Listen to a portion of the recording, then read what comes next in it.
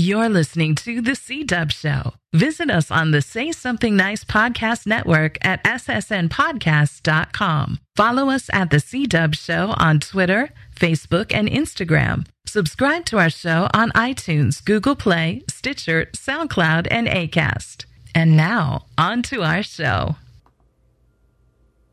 DJ Fresh, DJ Fresh, DJ Fresh. Fuck niggas is gone. Don't need them anyway. Oh my God, hey.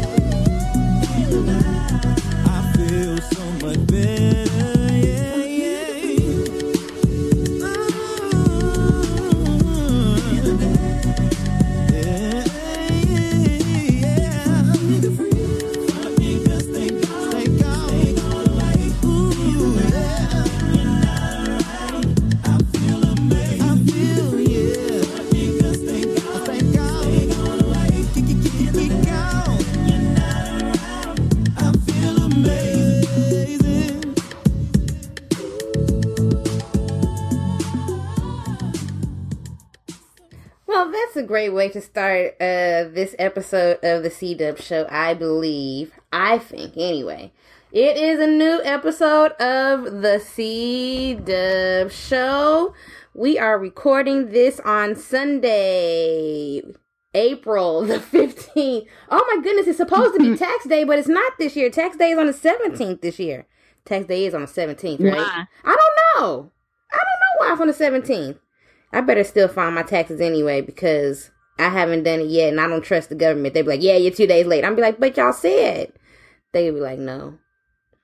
So it is C-Dubb and we have B. Willis on the line. B. Willis, say hello to the people. Hello, peoples. How are you? Currently at the thrift shop trying to find some pieces to patch together for this makeshift Beyonce shirt I'm trying to put together. Wait. I can't afford the official line jacket, so I'm like finding, a Nefertiti patch, a Black Panther patch. I'm gonna make my own crest on a yellow sweatshirt. So I've seen the crest. Is there an actual? So there's a line jacket, like a real line jacket. I think. Well, I don't know if it's like legit, like some of the other line jackets, but it is like a little Letterman's jacket. Somebody is. It's easy to get line jackets. You just go to one of the Greek sites and then send the crest and some letters and stuff, and I'm sure it's coming. Give it about 10 business days. That's how long it takes them to arrive. It's probably gonna have the crest on the back, and where the Greek letters go is probably gonna have BEY, obviously, on the side, and then everybody gonna have their little beehive names and they line what is this, spring 2018. Yeah. I feel like I'm not a beehive member, but I already changed your name and stuff. I saw that there was something that you liked on Twitter, and it sends me the little notification, and you changed yours to what, Professor Willis? But then it groups everybody that you know that liked the tweet into one little notification, and they were all like Beyonce HBCU affiliated names. And I was like, well, that was like fast. That was at like 10 o'clock this morning. I was like, wow, that didn't take long at all. And it wastes no time. It didn't waste no time. So, well, we're going to get to that later. But I feel like, and I'm not even a Beehive member, but I feel like I just laid out a pretty perfect line jacket that I feel like I should buy. I have to figure. Well, you did say memberships are at a discounted rate, right? But do I have to be a real, legit Beehive member once I join? I mean, you have to be. There's levels to the membership. What's the lowest level? What's the $25 level? the beginner's level is, you don't talk bad about Beyonce. Okay. You might give her you might give her some critiques here and there, but you can't go too much in on it because you haven't reached the upper levels yet where, you got credence or whatever. I feel like I have evolved. I try to get Beehive members to understand this. Like, I don't throw shade at Beyonce, and any criticism I give Beyonce is not bad criticism. It'd be like, I don't give her no bad criticism no more. Yeah, but once you join, you actually can't give any bad criticism for the first 6 months because we got to make sure that you are legit. Well, then I need to wait until she drop an album. Then after that. Actually, no, I don't. I don't have it. Do I have to listen to the albums? Can I just watch the videos? Of course. You have to listen to them, and even if there's songs that you can't hate, you can never publicly admit it. You can only talk about it with other Beehive members. Well, I mean, at least I got you. I can just inbox you about stuff I don't like. Yeah. Can I talk about it in private groups? Like, can I go to the Say Something Nice podcast group and talk about it? Are they Beehive members? No.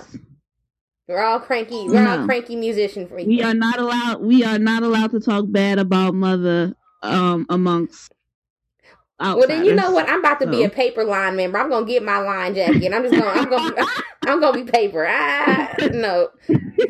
So that means I'm gonna pay my dues, but I ain't gonna actually cross or nothing like that. So, well, Courtney and Caleb are not with us today. I've heard that, we have new family members that are in the area and they could not join us. So we're sad. We'll cry tears and we'll miss Caleb. Well, let's jump right into. I know we don't have nobody yell at us. Oh, she said something about her parents coming. Her parents moved to the. The story is funny to me, but I don't know if I should say it on the air or not because that's people's business. But it's funny. Oh, okay. It's funny to me. That's true. It's actually hilarious because it sounds like some shit that would happen between my aunties. And it sounds like this. It sounds like black mothers to me. Oh, I didn't even see the whole story. I just saw her say her parents. I would just say that her mama decided that she was gonna come on to Oakland. That she wasn't gonna stay with. Oh, okay. That's a black mother. I'll look at the messages. And that sounds like my grandmother. Like, we going through a situation where my grandfather, his Alzheimer's is progressing. And on the one hand, it's like, well, maybe he should go into assisted living. On the other hand, my grandmother is like, no, I want my husband home with me. They've been married since they was 15. They both 83 and 85. So they've been together 70 something years. She want her husband home for her. But at the same time, she don't want him in assisted living. But we having a hard time getting her to allow random people in her house. Because he got to have some assistance at the house. That's black mamas. So, well, B. Willis, this has been a very meme-heavy cycle, especially since the last time we recorded, but especially this week. What has been your favorite meme or viral video? My favorite meme or viral video. Viral video. Hold on. Okay. Because it's probably on my timeline. Probably. I think.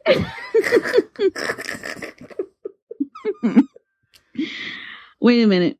I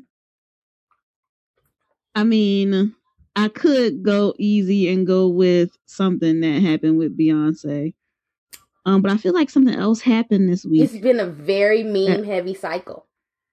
Sounds like it's been a lot going on. Yeah. Well, I'll say this. So, old girl who became a meme.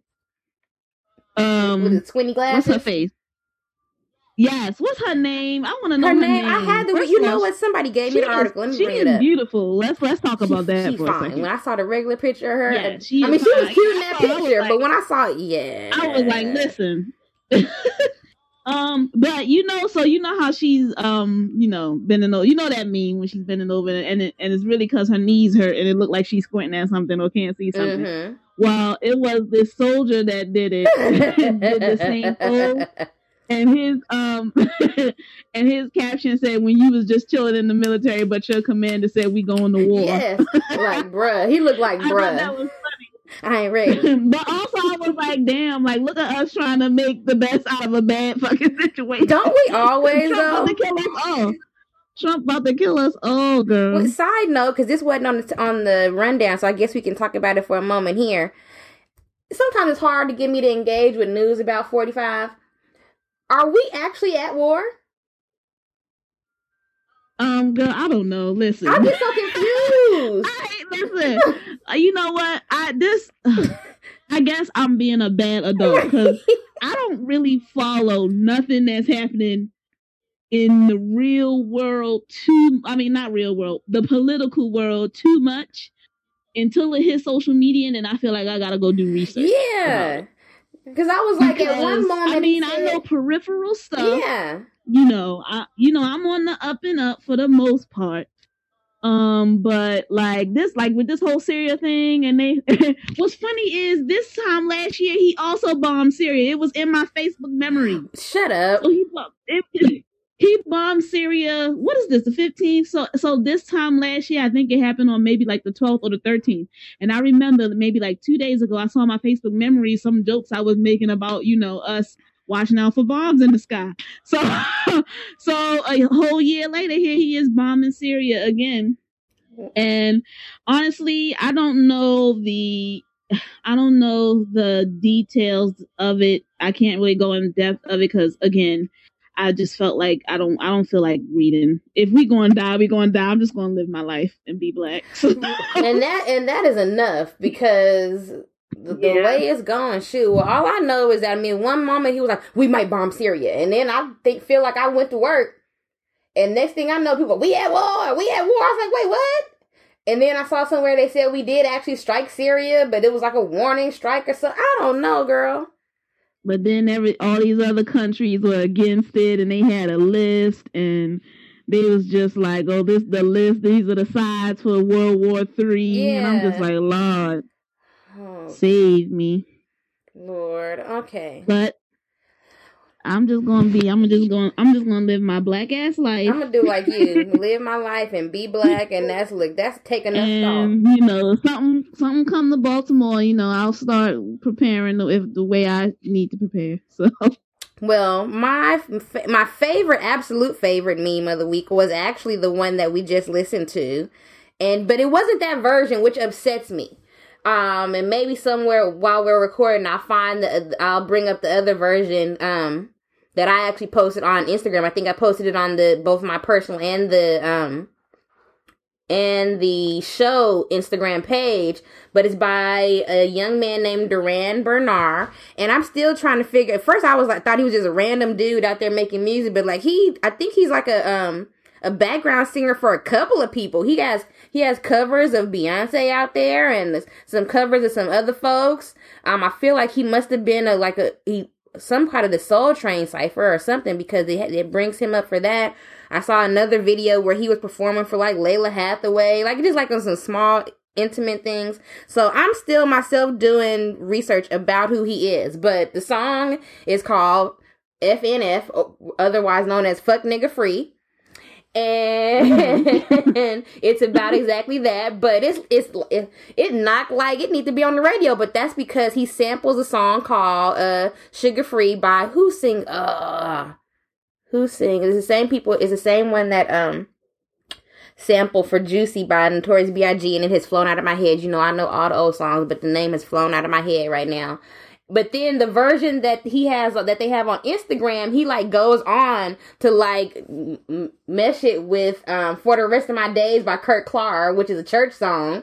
And then If You Want to Be Somebody from Sister Act. That's my favorite version. If I find it while we're online, I'll play that one too. But I figure like that is going to be one of the jams of the summer because it's perfect. You know, stay away from fuck niggas and just dance your problems away. Fuck them.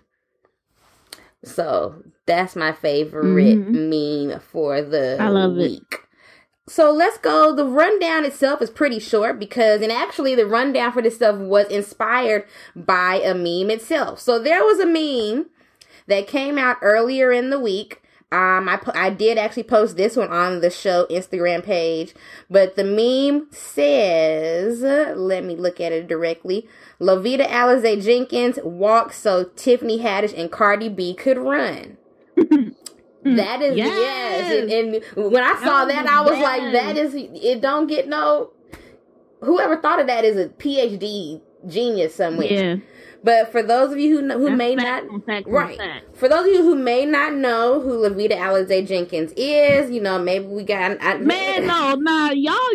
If you don't know who Lovita Alize Jenkins is, you need your ass whooped. If you black and don't know who Lovita Alize Jenkins is, you need your. That's like the equivalent of never having collard greens. Well, you know what? No, because I was watching a video the other day, a live stream where somebody, I guess, had got their black card revoked. So they was talking about all the movies that they hadn't seen and all the movies that they had seen. They hadn't seen basically anything from the 90s, right? Only thing, but they was like, oh, but I have seen Booty Call. Wait, what? I've seen Booty Call.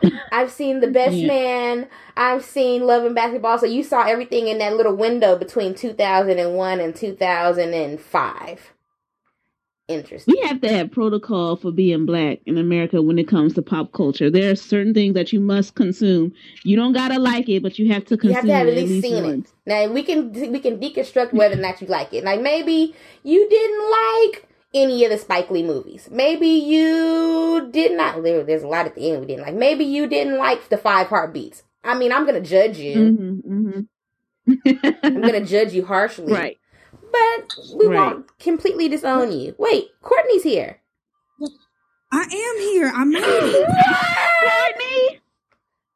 So excited to hear your voice. I was extra juiced because it was like, Carolyn's like, oh, they doing a thing. They doing an update.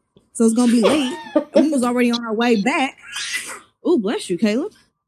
And so I was like, oh, shit, I'm not going to be able to make it. So... Hi, we're here. Yay! Hey! We was just saying that we didn't have nobody to fuss at us and give us $5 fines because Caleb not here. Oh my God. Let me tell you how he's had like, can I just like segue into my black mother moment, which has been all week? Go ahead. Y'all nigga Caleb is like out of line.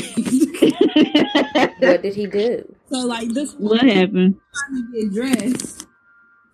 I'm like trying to clean up my room, like where we live. We have to keep our rooms clean and all of that. And so so Caleb's like, what's this? And I'm like, it's trash. So he playing all in the trash bag. I'm like, what? Why are you so nasty? Stop it. Don't get out of the trash bag. So he gets up on the bed and kicks over the whole trash bag. Because like, what the fuck am I supposed to do with that? Ike Turner, don't you? You ain't doing what he needs you to do. Tina, eat the damn cake, anime. I'm gonna say all that. So basically, I was not. I went off him. I was like, "You not going to with your grandkids because you acting up." So he's like, "Oh, I want to go see Grammy and Granddaddy." Oh! So he's like tripping out. I'm like, I don't care what you want to like. You mad this because it's like it's one thing if it's like because kids are clumsy and they will stumble and then like your whole house falls. So that happens, but it's like, what? You sat up there and kicked over the trash bag for fun. Like, what kind of, like, am I being bullied? Like, I don't know. Yeah. So, I was like, oh, okay. So we got into a fight. And he's just kind of been, like, bossy all week. Well, Okay, tell him to take a chill like pill. I'll be getting dressed, and it's like I need socks on. Whoa. Like, have you ever walked out this house with no socks on? Unless you've been wearing sandals. I need my pants on. You think you finna go out this house pantsless? Like, who? You better nip that in the... Look, I got a friend right now talking about... the other day talking about how she had the flu, but she was still up there ironing her son's clothes. We said, girl, you created that monster. Wait, how old is her son? He is a senior in high school. Oh no, you gonna hit these creases, son. Cause I'm finna be in this bed. And I love her to death. And if she listen to this, hey, I love you. I just want you to I want you to be free. Be free. Get us free. You know, I already got Caleb like picking up small items and bringing them to me, so I am not. It's like, don't do it. I'm not prepared. Look, he gives me stuff. He likes being a helper. He be like, I want to be the helper. See, like, no, see what my auntie taught me the other day is the one that is super helpful but also bossy is the one that is gonna want to be the mega boss. They not being helpful. They running stuff. Yeah, this what we call topping from the bottom. Don't do it. You're being a helper. Yeah. Can you say hi to Carolyn and Brittany? Hi. Hi, Caleb. $5 fine. Hey, you gonna give Carolyn $5? Okay. Oh, he said yes. Can we get that? Yeah, tell him. Yeah, he said he'll give you. Tell him to cash app it to me because I do need $5. Well, let's go. So you actually joined us right when we was getting into the rundown. So we already talked about how black people they better know who Lovita Alize Jenkins is. But for the white people that are listening, Lovita Alize Jenkins was a character on the Steve Harvey Show. Side note: I would like to say the fact that I'm about to have a very loving discourse using Steve Harvey is gonna break my heart. But at the same time, back then I loved the Steve Harvey Show, so it's okay. So, in 1997, the Steve Harvey Show introduced a new character, a secretary named Lovita Alize Jenkins, played by Terry J. Vaughn, a woman who is, this is per their Wikipedia, who is fundamentally good in nature, but nonetheless considerably unrefined in terms of disposition. Cedric and Lovita begin dating and eventually marry and produce a child. And Wait, they had a baby? That was like, I don't... Oh, yeah, I didn't remember that I remember part. when she got pregnant. I feel like the baby wasn't born on the show. I feel like she was still pregnant when the show went off. Because I'm like, I don't remember there being a baby. That was the very last season. So I don't... Because I remember it's like when they got married and all of that. Yeah. Sadie! Yeah. And so the thing that's interesting when I was thinking about putting all these, parts together and thinking about the meme, really, it wasn't even Lovita walk. Because when you think about it, every comedy show, when you have a cranky, cantankerous main male character, you have the woman character who is their antagonist. But when you had the black shows with the cantankerous character, the female antagonist was a little bit different. You had Pam from Martin. You had going all the way back to Aunt Esther on Sanford and Son. To a lesser extent, you had the relationship between I keep wanting to say Pam, but between Max and Kyle on Living Single. But really, whenever you have that male protagonist, you always have the antagonist. And that was what Lovita was. I'm going to play a little bit of Lovita Alize Jenkins, for the white people who have never, seen her before. Hold on. Oh, wait. I'm so not used to y'all being able to hear stuff. Hold on.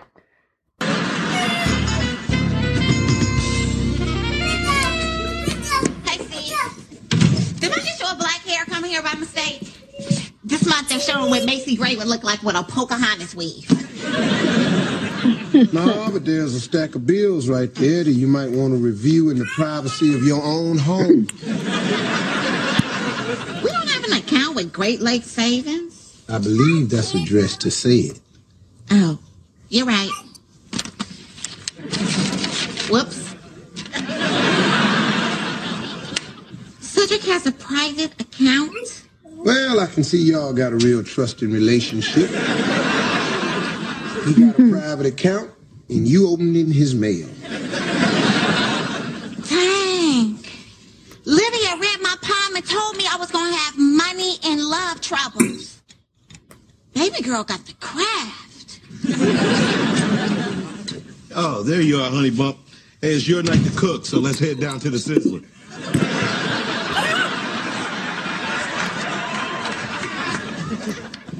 Cedric Jenkins-Robinson. How can I share all you can eat Malibu chicken and cheese toast with a man I don't even know anymore? Explain this. Lovita, why you tripping? This the money I was hiding, just in case the student loan people caught up with me. Well, I am not the student loan people, and you do not hide money from your woman. Whew. If your windshield and your Hyundai wasn't already broken, I would throw a brick through it. I'm going to bed alone. Oh, what you mean you going to bed? This ain't the Hilton. You stay across the hall. Not tonight. I refuse to live in a house of deceit. Well, fine. See, I was going to let you work the video camera while I oiled up and sang that D'Angelo song. You can forget it now. So, that was Lovita. What was... I can't. First of all, what were you all's thoughts back in the day when you used to watch the Steve Harvey show? I mean, the show, as I went back and watched, I was looking for clips to actually play of Lovita, which was hard because the Steve Harvey show is not one of those shows that has all their episodes online, which was weird. And it kept wanting to show me this daggone conflabbed talk show. But a lot of the time, because of who Steve was and because who the two women characters were, there was actually a lot of content about relationships in regards to black women in the community. So what were your thoughts about Lovita back in the day when you used to watch? Well, you know how you always point out Brittany and I were quite... Mm-hmm. Hey, you see, I didn't do that this time. I started to.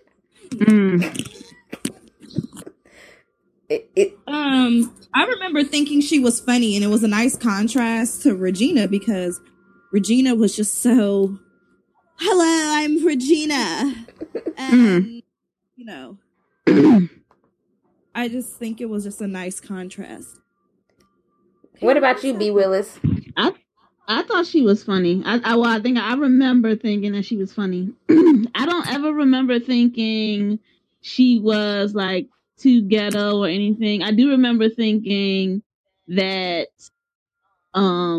she was this type of woman that I knew like folks told you not to behave like in a professional setting. Mm-hmm. But that's also what made her entertaining to me. Like it was just like, oh, she's like, you know, doing that, and it seemed like she don't care, and she's hilarious. So that was always my thought. I didn't think too much about, you know, all the criticism of her, because to me, you know, she was the person in the office. Like, you know, the person in the office is always like somebody from the community. She was our cousins. She was our next door neighbor. She was some of us. Like it didn't do anything to me.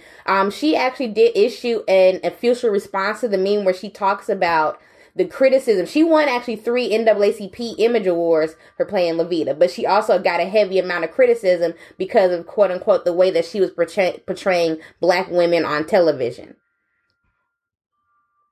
But see, that's funny to me that like that whole thing fell on her, because at that time, like in the midst of the Steve Harvey show being on, there was also Martin, there was also Living Single, and then for like the younger generation, you know, like we had Sister. So it's like, okay, so Lovita acts hood, you know, right? She was, well, if you think about it, in that time, you had Lovita. You always had the hood character in the 90s show. You know, she wasn't the only one, which is interesting that you said why it fell on her. You had her, Kim Parker from the... She was getting an award. Probably. I guess that's like what the issue was. But it's like, oh, the way she's portraying black women is so negative. You act like that's the only portrayal on TV. It's not even the only portrayal on that show. Right. And it's like, so why does it all fall on, like, everything has to fall on Lovita to, quote unquote, behave and show black women? But it's like, black women, we got hood sisters. We got sisters that are ratchet, and that's fine. Like, she never said or did anything, quote unquote, inappropriate. She would just speak her mind. Like, legit, like, I feel all parts of her when she says she would have thrown a brick through his window, right? Windows and already cracked. Like, I feel that because I was dating a dude who had a broke down car, and I'm like, nigga, if your shit was on flats, I cut your tires. Like, I get that. I didn't say that, but it's like I feel where she's coming from. So it's like, now everything got to fall on Lovita to quote unquote be the savior and be the black bourgeois portrayal of black. Well, and every show in the 90s had a hood representation or a hood character. You had Lovita, Moesha, you had Kim, which was, to me, Kim was still funny to me. But she was actually more over the top, and not only did she carry the show, she got her own show with her own hood mama. Like, that was a very big characterization in the 90s, but I guess the question becomes now in hindsight, why was there so much criticism, and what was, I don't want to say what was the point. I think that they were all written in different ways. I didn't even know that. I didn't even know that, because to me it's like when I would stereotypically use the word ghetto back when I would use that to describe whomever, the behavior wasn't always them being loud and just kind of speaking their mind, because to me that's not ghetto. It was more so like a lack of finances, shall I say.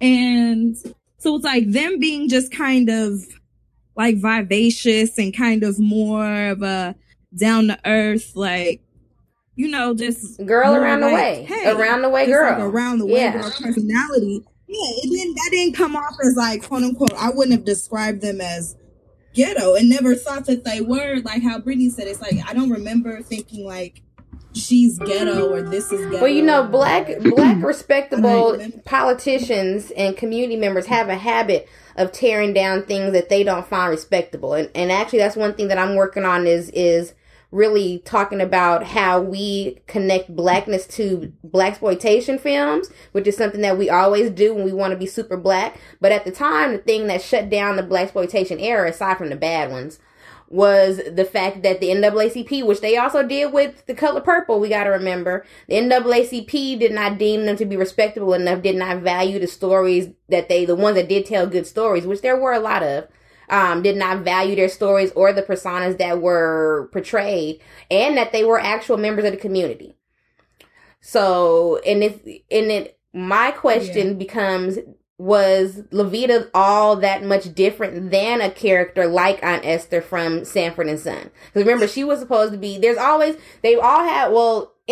they didn't have the ugly women part of the characterization. When you had like an Aunt Esther and even Maude on All in the Family, which of course is not a black character, but Aunt Esther and Maude were kind of created in the same vein.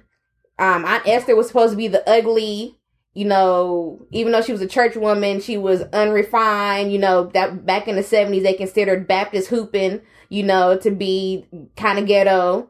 I had an argument with somebody online actually about why Aretha Franklin didn't end up on Motown, because they thought she did too much hollering. Do you think that they were right? Do you think that? Well, everybody. Well, no, but around that, there was a time when you had Martha and the Vandellas. Yeah, when you started with Martha and the Vandellas and Gladys Horton from the Marvelettes, and they were yellers. But once Berry Gordy got Diana, and then he got to the Temptations on the crooner thing, he didn't want no more hollering. He had 2 hollers. He didn't need another one. So, anyway, do you think that the characterization of a Lovita was that much different than like an Aunt Esther in the 70s on Sanford and Son?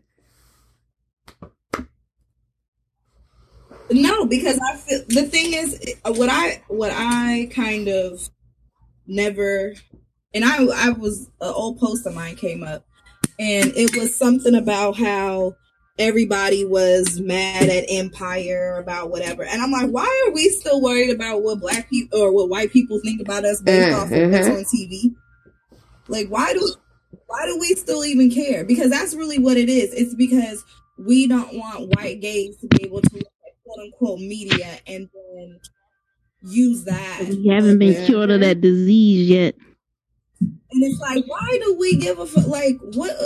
Like, who gives a fuck if they watch one episode of Empire and it's like, oh, all black people have record deals and wives that are fresh out of jail and like plotting against. And we do, and so what? We got people who got record labels and they wives that. So what? Right, and we do have people like that. The same way we got white folks who have done all of the shit. Like Empire basically is like, if you want to pick a white family, it's basically like the Trumps. So I don't know, like, what the problem is here. People, It's like we have, and it's like that's all you see on TV, and it's like, no, it's not. It's really not all that you see on TV. There are so many between cable and, you know, like expanded cable and Netflix. There are so many versions of so many black stories being told, and they're not all wonderful. And that's still fine because people with imperfect stories deserve to have their stories told. And like, I just don't understand like why everything has to be white gaze approved for us to be able to tell it. Cause guess what? Long before TV, white people still didn't think we were shit. And if a white person isn't going to think you're shit because they caught an episode of Power, I don't care. And also, I don't want to fuck with. And also, usually our shit loses its seasoning once white people approve it. Like once white people approve it, it ain't shit. That's like watered down gumbo. Oh yeah, I don't trust nothing that white people approve. Like if you black and white people like your shit, I do not want it. I don't want it. Like no, I don't want it. But hold on. Speaking of white approval, so like I said, my parents moved back out here after 5 years. My parents lived here for 30 years before moving to Arizona and moving back. They moved to Arizona. Keep that in mind. They moved to Arizona. We're driving around Lake Merritt today. My mother's response is, oh shit. Right. People. Right. Arizona. Like, how is that your response from living in Arizona and you coming in Oakland? She's like, look at all these Oakland people. They're everywhere. Oakland, I don't know. Oakland but it's losing its season. It's not the same. It's just so not the same. It's not the same. I mean, because my mom is like an old school party girl. She moved out here when she was 21 in the 70s. So that just kind of gives you a framework of what was going on back when Oakland was like 40 something percent black. So that's what she has been accustomed to. And granted, you know, a lot of changes have happened since 2013 for sure. But for her to be like, she's like, I've never seen so many young white people here. Like what? She was like, that's who the inhabitants are. Like, so, okay, so what about the code switching of Regina, the other black woman on the show? We're going to get to Cardi and Tiffany in a minute, but I want to really get through this first before we actually get into them, because I think the relationship between the two of them was important as well. What did you think about I think Regina, of course, we talked about how she represents the quote-unquote professional, respectable woman, but she did an awful lot of code switching, and she actually did, for those who watched from the beginning of Steve Harvey, when Lovita wasn't on the show, she did way more code switching once Lovita was there to give her the opportunity or somebody to code switch with. What did you guys think about that? I'm a code switcher, so it's necessary. Y'all heard my white voice. So sounded like Teddy Perkins on Atlanta. We ain't even got to Atlanta at all. We're gonna get into that later on in another show. I haven't seen it. The Teddy Perkins episode of Atlanta is creepy. Now the guys from Say Something Like, they love it. They're the only 3 people that I know that love that episode. So sit on the hardwood floor and eat that. Don't walk around on the carpet with that. So you code switch, and how do you feel about Regina?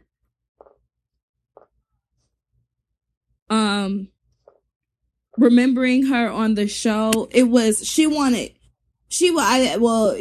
think you have to note that Regina, she was coming from she came from a place of transformation.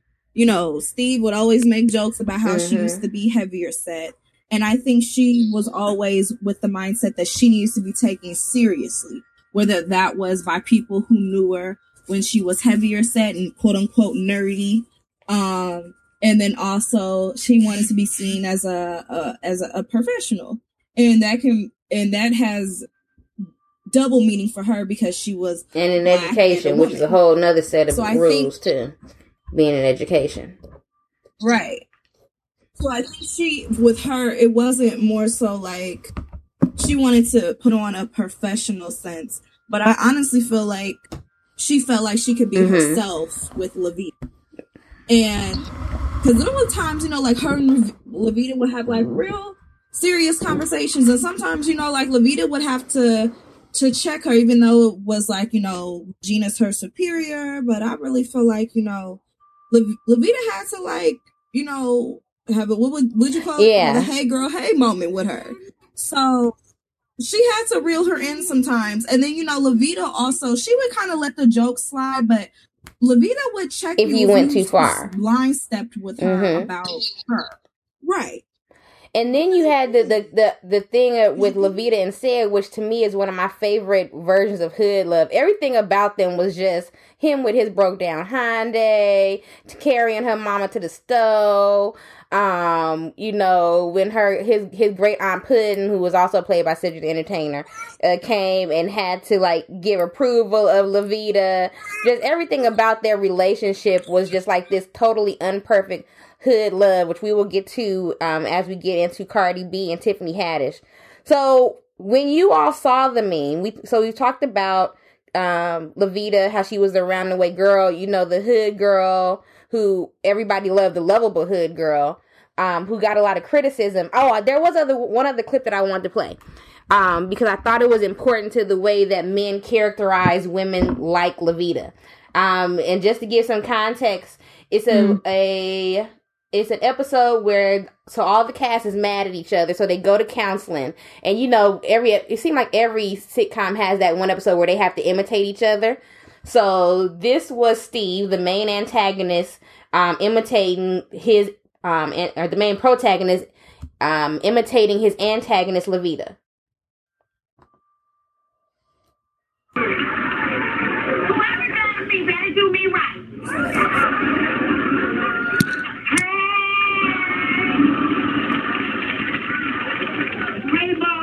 I'm sorry I'm late, but me and Cedric was having relations and I was eating up all of Steve's food. Oh, and by the way, upstairs, that reminds me, you have got to carry me and my mama down to the fish shack. But first, I have got to watch my stories because I have got to tell my cousins, Movado, Corolla, and Rolex. So that was Steve's characterization of Lovita, which is interesting because he just did it in that one scene. But you have, Wanda from In Living Color. You have Shanae on Martin, which everybody loves Shanae, but we have to remember she is a characterization of what these men think of hood women. But I gotta say though, like also about Shanae, I really liked how Shanae yes, Gina's head, because Gina really was with like black bougie shit, and she like, look, big head, like you ain't no better than me. But think about all the times that Shanae got on Gina's head with Pam in the middle. Think about what that represented, because remember Pam was a little bit more unrefined than Gina, and she would Pam didn't do that much code switching herself, but at the same time she still wasn't as hood as Shanae was. She did, and a lot of times it ended up being Pam who ended up fighting Shanae every time. Or the one like instigating or not having a problem fighting. Wasn't Gina from like, I don't know, Potomac? Did they ever say her parents came to visit from somewhere. I don't know. Yeah, she was. Remember they was going to Christmas and that's when they got stuck at the bus station. But do y'all also remember the episode where Gina and Pam were trying to see this little high society ladies club thing, and Shanae and not Donquisha, I think her name was Lovita. No, her name wasn't Lovita. Her name was What was her sidekick's name? I forget. It was Laquita, but that was her name. Yeah, it was Laquita. Was it Laquita? Well, they got in because they was basically sharing all the tea and just being themselves. Like it was. Remember, it was because they got in because they was about to leave, and then they found out that one of the ladies' husband. She was like, "Oh, your daughter is so cute." She was like, "I don't have no daughter." She was like, "Oh, my bad." And see, they knew all the tea on everybody whose husband was cheating, and then they took them to a Wu-Tang concert. Yeah. That was a good. That was one of my favorite episodes. But you're right. That showed about how ultimately, at everybody's core, they respect. I don't even think respectable people want to be respectable, y'all. Like they don't. It's too much even for them to carry, and they don't. Somebody need to tell them they shouldn't have to. It's just it's a farce to look. We don't have. I was telling this to somebody the other day. We do not have a monarchy in America. So the only way you can, quote unquote, elevate yourself, the only way we've developed a class system is to create groups and organizations that are exclusive. So therefore, that gives you some type of clout of exclusivity. And that even goes double for Black people because we've been denied. We got to figure out how to look down on people. We had a conversation about that. I was talking to my mom about the Carlton Pearson movie, which I love so much. That's on my plate too to try and address. That I love that movie so much. But I think this is the first time me and my mama have ever veered from each other theologically. Because, his thing, why he lost his ministry was because he believed that everybody is saved and that no one is going to hell, that there is no hell. And, my thing is that the question I ask Black people is, would you still be believing in God without a hell? And that's the question I think that when it comes to church folks, because they need a hell. They need a hell to send people to. Otherwise, they don't have no way to look down on them. Right. So. Or would you still believe in God if you weren't scared? You go to hell, right. You're going to go to hell. That's what I've thought about when he had said, I believe everybody is saved. And then it's like, well, because I've never felt like, oh, I'm saved. So, because, I'd be halfway saved. So I don't know. I thought I was backsliding today, and then I found out church was canceled today, and I felt better. Well, because number one, our church is a new church, and our pastor got married. All the family and everybody's in Cancun. Wait, what? Well, so it's a new church. He's the only minister at the church. The whole church basically is in Cancun. The whole church is in Cancun. Last week they got married at church for the folks that are still here. But then they went to Cancun for the real wedding. They're all in Cancun. So. Oh. Because. Anyway, finish talking about you being halfway saved. I'm halfway saved, but it's like to me, a lot of parts of he has always discussed about needing to have faith because if you don't have faith, you'll go to hell. So it's like, wow, if you weren't worried about like an eternal punishment, like would you be a Christian? Would you agree with what you're talking about? Would you challenge it more? It was going to get you. That God was going to be mad at some type of punishment for, challenging and questioning the religious teachings you've been, receiving. So that's interesting that it's like, it's also been deemed as like a way for people to elevate themselves. Like, I'm saved and you're not, you finna go to hell because like. Why would you even tell somebody that? Unfair. Why would you feel? But as B. Willis would always say, it goes back to historically when what was I watching? Oh, I can't remember what I was watching, but they said all white people let us have were our churches, right? And that was the only place that you could get any type of respect. Only place that you could be a janitor. Or maybe I read this in something I wrote. I'd be writing stuff and forget. The only place that you could get respect, you could be a janitor at work. You could be, clean up trash in the hallway, clean up trash on the side of the road. But when you went to church, you was a dignified man in a suit and you had respect. And that's kind of the way that our respectability politics was built. That's kind of how it was built out and where it grew from. Pretty off much. of whiteness. Put off of what the white people gave Off us. of whiteness. One of these episodes, we need to have a long discussion about Christianity, the religion in America, and Christianity, the belief. Like, because them things is two different things, and I really don't want to like make it only some Christians and not all Christians, because fuck that, all Christians. I'm saying that. And, did you see that that article about the lady who said that she thanked God for slavery because if without slavery she wouldn't have got Jesus? I hate when people say that. That's the dumbest thing I ever heard. But I would be in Africa, in a tree, like so you'd be in your motherland. A religion and no, your dumb ass wouldn't. And we need to really because people don't read. I need people to read. I need people to research and actually read about how Christianity was formed, where these belief systems came from, how they didn't originate with these damn Europeans, all of that shit, and the contrast between Christianity in America, or in the Americas, and also Christianity abroad, the white man's Christianity. Like it's two because you could have, and it's the only reason why you could have at some point in life, who knows how and where, came to learning the Lord without being raped and pillaged and hung from trees and colonized. There was a way that could have been done. But we'll never know because, it was done so long ago. Well, so let's bring us back. So I don't even remember. We were talking about the characterization and the code switching of Regina. So in the context of the meme, he was talking about how Lovita walked so that Cardi B and Tiffany Haddish could run. Side note, before we get into that, have we all listened to Cardi B's album? Yes. Yeah. I have. What's your favorite song? Love that shit. Yes. You knew my old ass was gonna have that as my favorite song. You already knew. And now I'll be listening to Chicken Head all the time. That is for those of you who don't know, for the white people.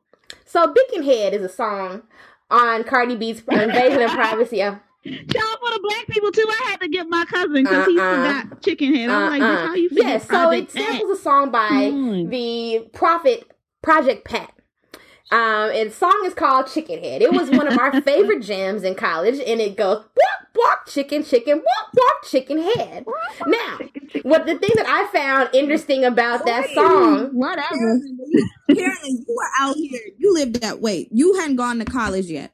Do you remember when 106 was 106? Yes. In the morning, they used to have the chicken coop. They used to call and put people in the chicken coop. I don't remember the chicken coop. I remember the suck wall. I don't remember that. People was getting in trouble at school because,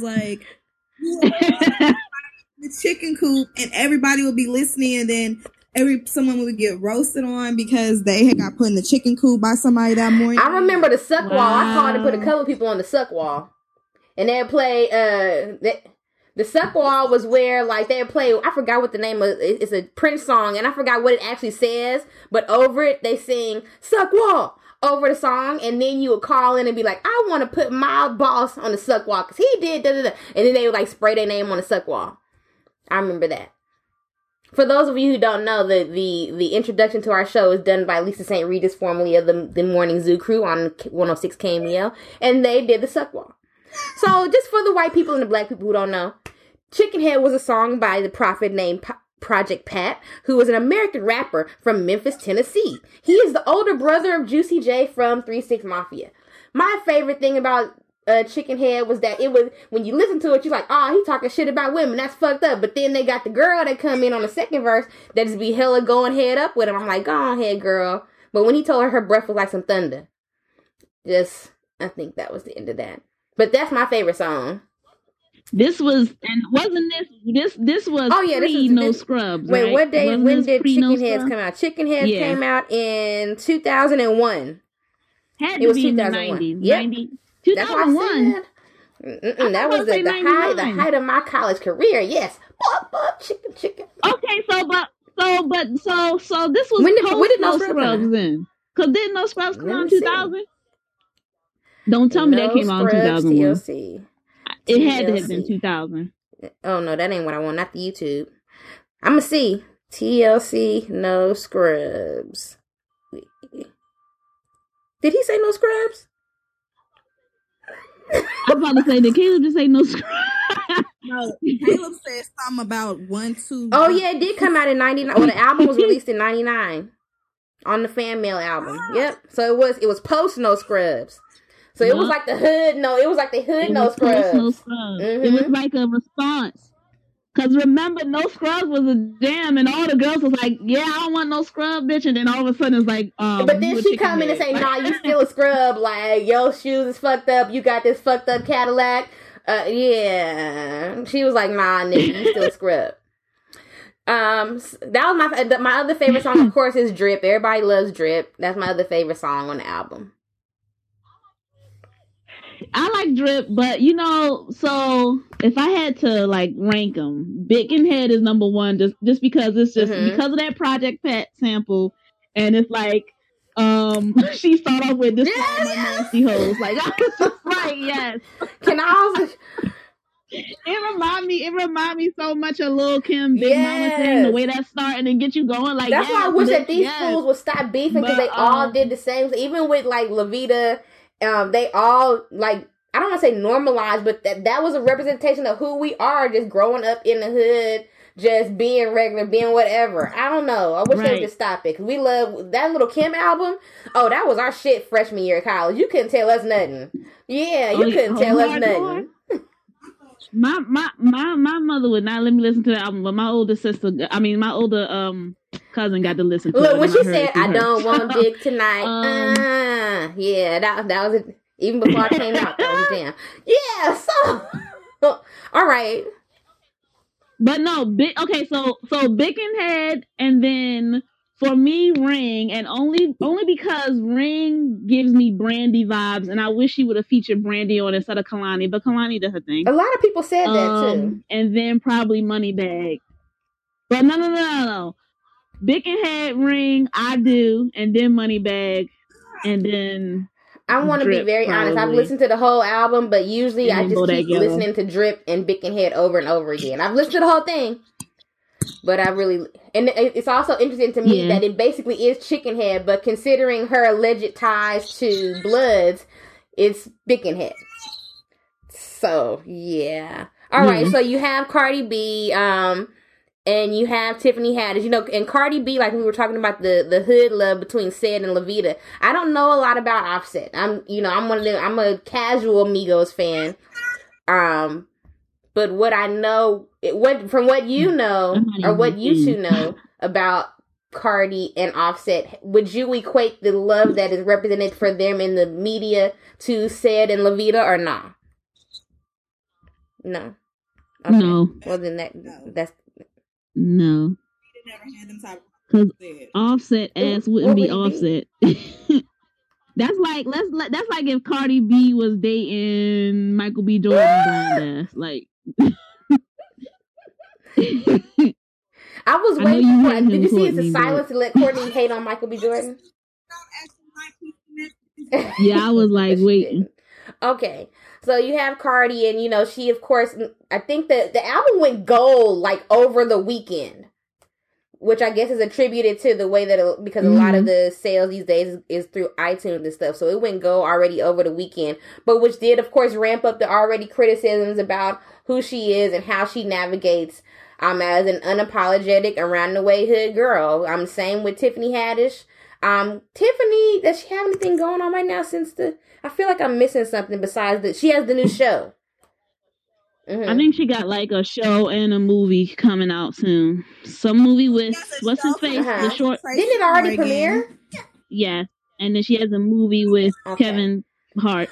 So, in the context of Lovita walking so that Cardi and Tiffany can run, what are the levels of accuracy now, knowing that we kind of had this representation with the ugly woman characterization years before Lovita? But Lovita did actually, I guess, bring it into the hood context, especially being something that she actually got commended for her portrayal. But when he says she walked so they could run, what did that really mean to you?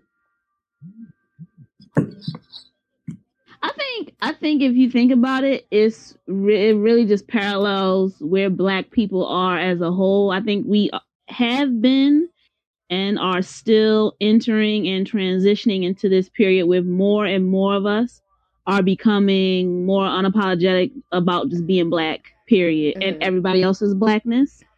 And it's probably just, I mean, it's taken us a long goddamn time because, like, you know, Lovita was when that was in the 90s, right? But you know, that has less to do with us as a people and more to do with the things that we have been fighting against, which is whiteness. And then Courtney was talking about before the white gays and shit, and most of us being worried about it. But I think as we, you know, as the years go on, you have more individuals in the group, and so consequently, the group is becoming more and more unapologetic and not giving a fuck about white people.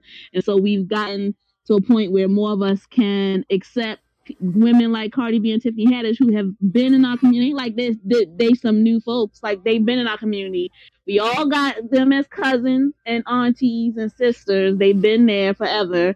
But I think we've gotten to the point where we are learning to embrace them and not care about what other people are saying about them. I just don't want it to turn into white people commodifying that image. Like, oh, this is because they already done it with Black Lives Matter and our protests and shit like that. So I really don't want them to say, oh, so this is the thing, Black ghetto girls. Let's throw all the Black ghetto girls on TV now and just. Well, I mean, that's how I feel about. That's how I feel about these white tattoo face opioid rappers. Like, really, to me, they are the runoff of, like. It's so funny to talk about Project Pat. To me, they are etymology wise, and that's musically wise, they are the runoff of Lil Wayne, right?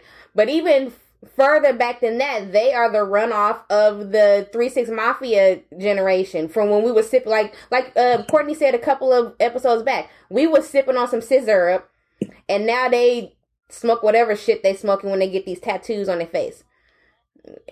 Smoking meth and shit, looking like that, and like but that. That's what they do. Like, they see us doing it, and they start commodifying it. But they, of course, now since opioid addiction is a problem in America, and they're going to try and solve it, it's definitely characterized a whole lot different.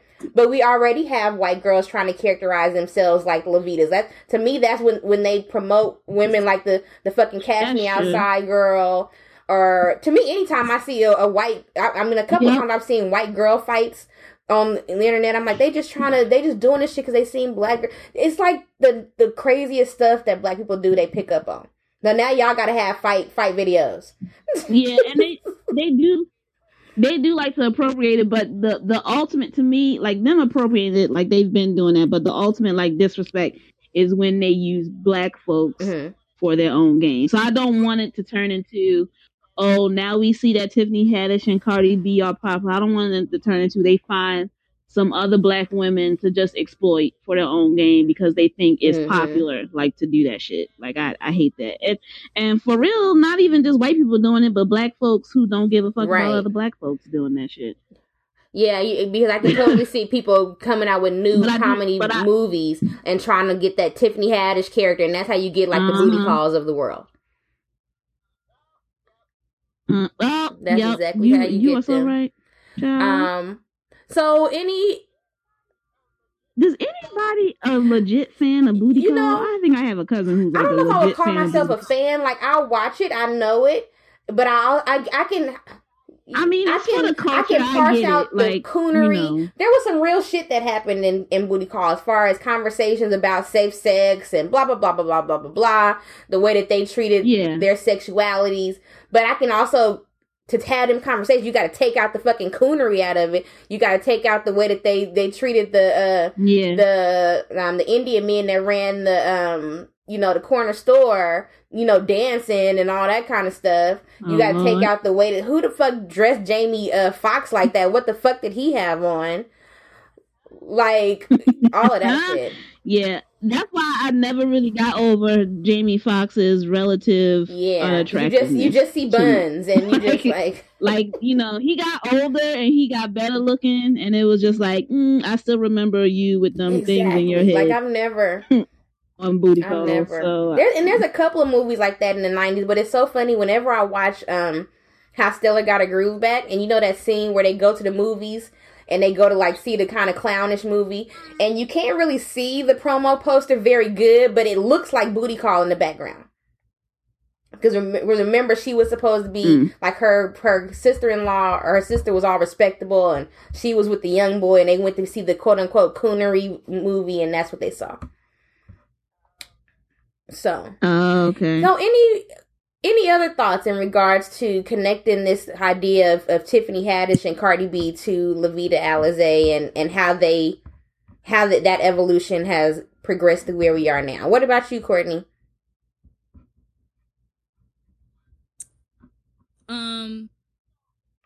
I think so. When people like, it's interesting because I feel like we had that discussion, Carolyn, about how Cardi kind of gets like the freedom to be ratchet, but Tiffany doesn't. But I feel like they both get like the same equal treatment as far as like all of y'all do too much. I think that it's very interesting, a conversation that another friend and I have had offline, which is kind of related to that conversation you and I had, Courtney, only because of who posted it.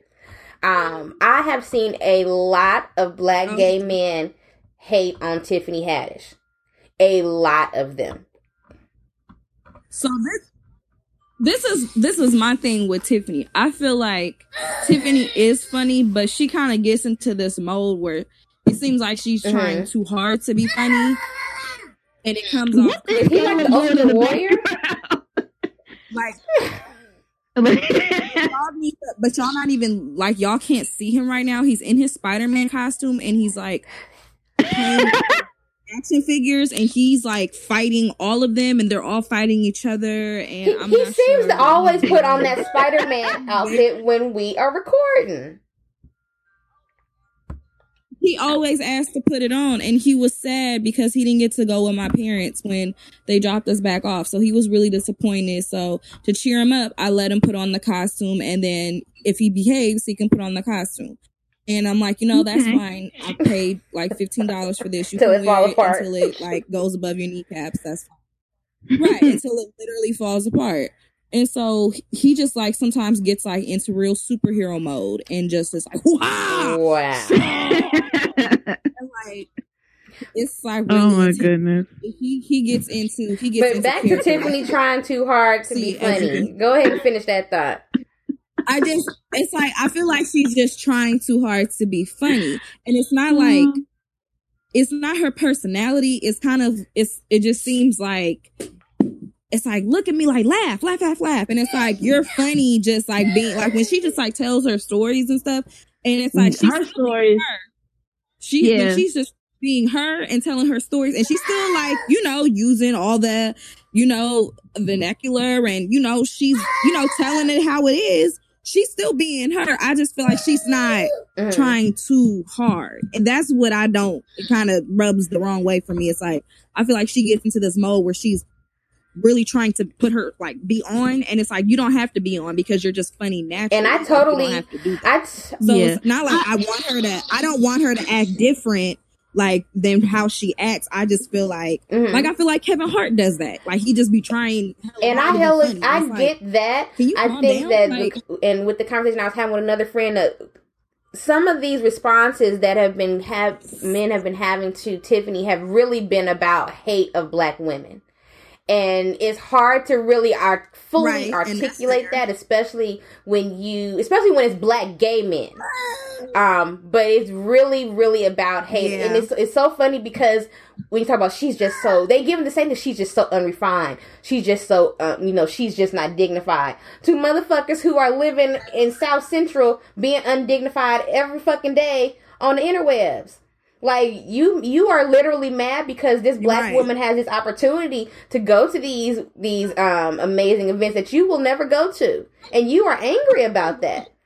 And I think that that's what bothers me, because I feel like when it comes to Cardi, they don't come after Cardi, number one, because a lot of them fools don't listen to hip hop. They might, talk about what's going on with her in the news, but they don't listen to her music. Number one. Number two, they would never fuck with a bitch like Cardi because she is like a hood, like, I'ma fuck you up. Like, Tiffany not that kind of hood chick. But Cardi looked like. And number 3. Yeah. Can we just say Cardi B is light skinned, so that's another reason she doesn't get too much. Well, with these particular though, it's because they don't tend to fuck with bitches who they think that would beat them up if they saw in the street. Like Cardi looked like if you fuck with her, she will walk off the Grammy red carpet, beat your ass, and then go up on stage and. But I don't see how Tiffany Haddish doesn't seem. But see, Tiffany looked like she'll slap the shit out of you. She is the one that said she was gonna beat somebody up over Beyonce. And it's so. But you know what? I'm gonna tell you what that go back to. I feel like they both. Like, if it's like, pick who you gonna fight, I'd be like, I'm not neither. Right. What? And also, Tiffany Haddish is the type of woman to put shit in her ex sneakers. Like, I don't know why anyone would ever think that she's not funny because I tell people that I tell people that all the time about me and my sister. People think that my sister is so mean and my sister gonna fight you because my sister is the loud, crazy one, right? And I'm the calm, talks about gentrification. Yeah, but it's some calm bitches you gotta watch out for. Right, and I say that as one of them calm bitches like, who is be like, scared. Oh my God, like I'm the one. What Tupac said? I'm the one you need to be worried about. Yeah, like that. Listen, like I had a student one day who just walked in the classroom real regular, and then I turned around, she was beating another student. Right. Like I was like, God damn! And she caught me off guard. She was just like, "Oh yeah, I'm fine, Miss Willis." 30 seconds later, she had the girl on the floor. Because so it's always push the people to their limits. Like my student who I love so much, she done got 15 acceptances to colleges and everything. She will beat your ass in a minute. I had a conversation. I said, we need to understand. You doing all this fight. She said, ma'am, she a Miss White singer. It's like sometimes I just see red, and I know because I done dated women like that. You just see red, and that's it. Like if you see them just lose control, just move out the fucking way. Because she gonna beat your ass. I'm not gonna lie, that's me in my road rage sometimes, which I've gotten better at much. But sometimes niggas just be doing shit and it's mainly white men. White men be doing shit on the road, and I just lose it. Like I just like, oh my goodness. But y'all pray for me. Let's get up off of Cardi and Tiffany and Lovita. Let's talk a little bit about the Janelle Monáe Pink video. One day this week, I can't even find where. I can't remember what day it was. But Janelle Monáe, looks like, I guess it was about 6 days ago, dropped the video Pink, which was an ode to her vagina, her vajayjay. And it features these amazing... I don't know how people didn't notice them pants were vaginas. Like, it was the... I can tell you how they didn't notice. I can tell you exactly how, because I didn't notice. You guys probably saw when I posted the still. People still don't know what a vagina is, so come on. I was about to say something about people's pink vaginas, but I'm not going to say it because that would be rude. People have pink vaginas. Why don't people know that? What'd you say? Do people think black people don't have pink vaginas? Well, the pink is debatable to me, because to me it's not pink. It's like something else. It's like something, white people have pink, but I think ours is something. Why are we trying to figure out the exact color of vagina? This is the C-Dubb show, and I mean, if anybody needs to know about the color of vaginas, it's me. Yeah, I wouldn't say pink. Mauve or something. I would say like dark a dark salmon. And I didn't even... Mauve is like the outside a little bit. That's like the labia, I would say. Should we do a Facebook Live where we examine vaginas? No, we shouldn't. I'm not trying to get kicked off Facebook. like a moth. Yes. Exactly. Hey, remember in Steel Magnolias when she talked about the different colors of pink that was in her wedding? Did y'all see? Or was that too white for y'all? Y'all didn't see Steel Magnolias? Okay. Oh, I seen Steel Magnolias. I just don't remember the exact scene with the exact colors. Anyway, and I can tell you how they didn't notice, because I posted a still of her in the pink pussy pants with Tessa Thompson between her legs. So yes, people, her girlfriend Tessa Thompson is featured prominently in the video. So prominently, in fact. Is that ship confirmed? Yeah, no, yes, it's confirmed. You keep saying that, and I just confirmed. Is it for real? Yes, it's been confirmed. By Janelle? I want to see. Well, I mean, think about it. In the video, hello, if it wasn't confirmed, in the video, she puts Tessa's head between the pink pussy pants and strokes her like a clitoris. That's confirmed. Well, that's true. Yeah. I don't know how. She really stroked it. It was only for a second, but I mean, I done seen that stroke. I love them together. I think that's the key. But yes, people should. So, I mean, we basically deconstructed the video right here. It's a video celebrating vaginas, and Tessa Thompson is in it, and she's stroking her head like a clitoris. Honestly, the first time I quote unquote saw it, I didn't watch it all the way through. I saw it in pieces. So when I first saw that picture of Tessa Thompson's head between her legs, I thought it was photoshopped. I was like, this didn't happen. This ain't no real video. And everybody's like, no, that's from the video. Go watch it again. It's a dope video, don't you think though? Yeah, I saw somebody revoke my wait, I missed that. They can't have my lesbian card. It's okay. I didn't see that. Yeah, you ain't see that comment? I didn't see that comment.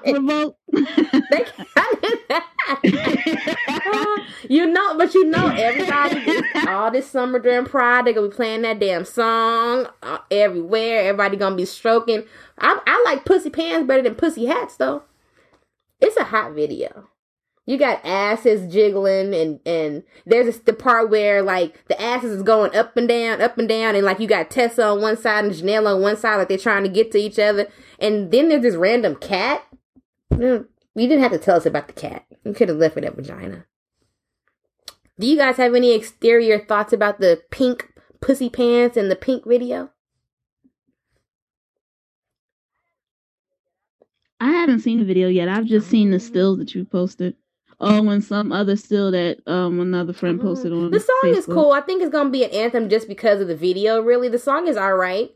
Honestly, I think the summer anthem is gonna be the fuck nigga song that I played at the beginning of the show. That's gonna be the summer anthem for a whole bunch of people. But it's cool. I'm ready for the album itself to come out. I think it's gonna be a great album. Starbucks. We at the C-Dubb show are boycotting Starbucks.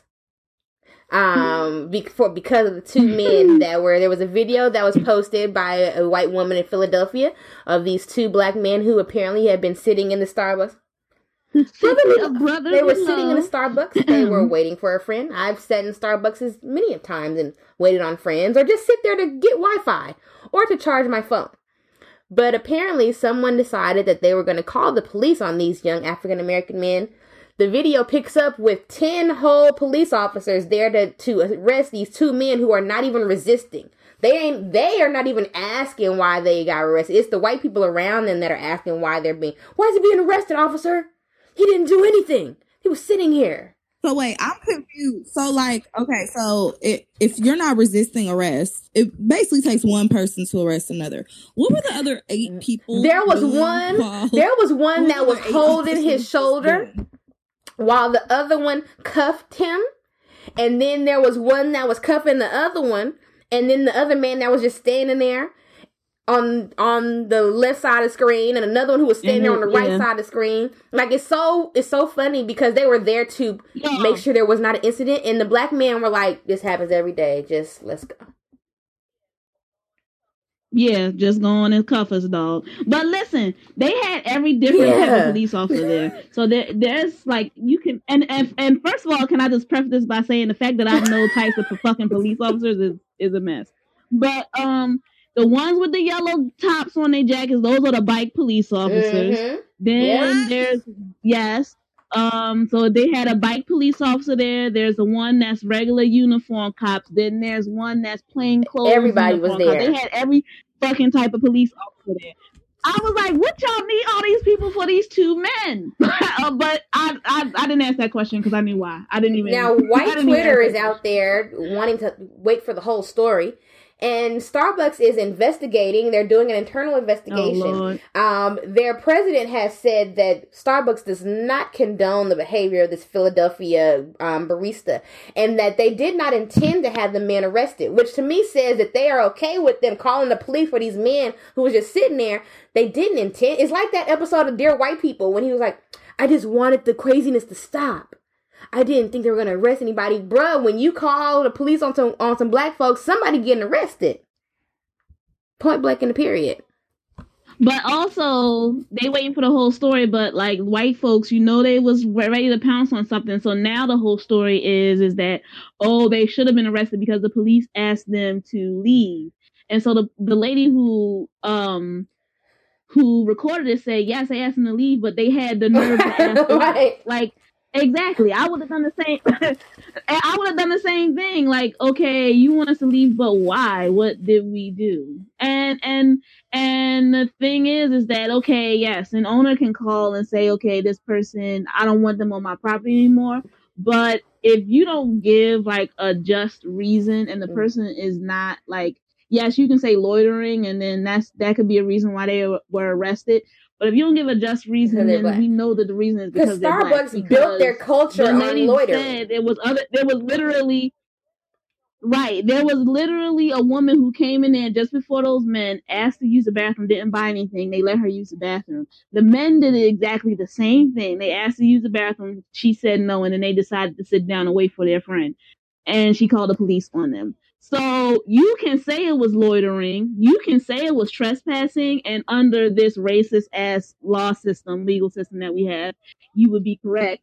But we all know it's because they was black. So hashtag boycott Starbucks. And 2 men could have got killed if they didn't say nothing, if they even said more than what they did. Find your local barista and patronize them. Some people are saying boycott them by not buying their coffee, but use their bathroom every time you see them. I agree with that. Just use the bathroom as much as you can. Get as much Wi-Fi and record it. Starbucks was too expensive for my goddamn Starbucks taste is one of them places so I was never buying. Once you drink anything else, you can't fuck with Starbucks no more. I get that. I don't drink coffee, so I mean that was never really. I'm not saying that was never really a thing for me. But also, even if I did, like it's too goddamn expensive. Find your local black coffee shop, patronize them. That's where you should go. To me, I would rather. It's so funny. I'll be honest. I had just had Starbucks when I was in Sacramento for the conference. I could have just got me a train coffee, just a regular old plain black train coffee, and kept it pushing. And that's what we should all do. So I'm opening up this moment because last night I went to prom. I went to see my children all dressed up. Well, most of them all dressed up for prom, and I got to wear my Sprays box tie and socks and my polo cologne and smell good. I was on twerk patrol. My job was to stop them from twerking. Let me tell you what these fools did. My students, my particular favorite students, one of the students who I took a picture with. So, first of all, the DJ was terrible. We was like, next year, because I'm in charge of leadership next year, no ma'am. And that wasn't a DJ was supposed to have anyway. But the fact that I was able to yell over the DJ when my students started twerking, I was like, no twerking! Don't twerk! This fool stops, she's like Caleb, she stops, she looks at me, and then she runs into the middle of the circle. So kids these days, they don't dance individually no more. Half of these kids didn't even come with dates, which was different for me. They just dance in the mosh pit type thing now. So she just went in the mosh pit and started twerking, apparently. I don't know. But I brought up prom aside to say that I was looking good and go look at my personal Instagram page to see how cute I was. Because that meant that I did not get to live stream Beyonce's performance last night at Coachella. And since I am under Beehive, not even probation, because I ain't put in no application yet, I'm under consideration or something. I will let Brittany tell us about all the. I've heard about the performance and that it was what was it about HBCUs and all those honoring HBCU culture and all that. Just know that it was the greatest black ass performance ever. Like it was. I have heard. She started singing with singing "Lift Every Voice and Sing," which now white people gonna be trying to sing "Lift Every Voice and Sing." Girl, out of fucking nowhere, and it was just glorious. I was like, God damn it, B, you can do no wrong. No, you know what? I didn't live stream it either because I was binging this show called Troy, Fall of a City, and I was tired. And I was so tired that I forgot Beyonce was coming on at 2:30 in the goddamn morning on the East Coast. I took my ass to bed, but I woke up this morning to a flurry of tweets and posts on Facebook and clips And I was just getting my whole life. I spent 2 to 3 hours this morning watching clips of Beachella, and it was the best thing ever. But then I did get to Coachella is still having a live stream on YouTube, and they did it all over again. They showed Beyonce's performance. So I did this afternoon. I did get to watch the whole thing in high definition on TV, and y'all, it's April, but that was the best performance of the year, and I will stand by that all the way until December 31st of 2018. It was literally. So, can you give us a little bit of a breakdown of the HBCU performance? I heard two different things. I heard that the band. Somebody said the band was FAMU's band, but then somebody else said that they were alumni. Were they alumni of FAMU? No one. Oh, okay. People are making shit up because.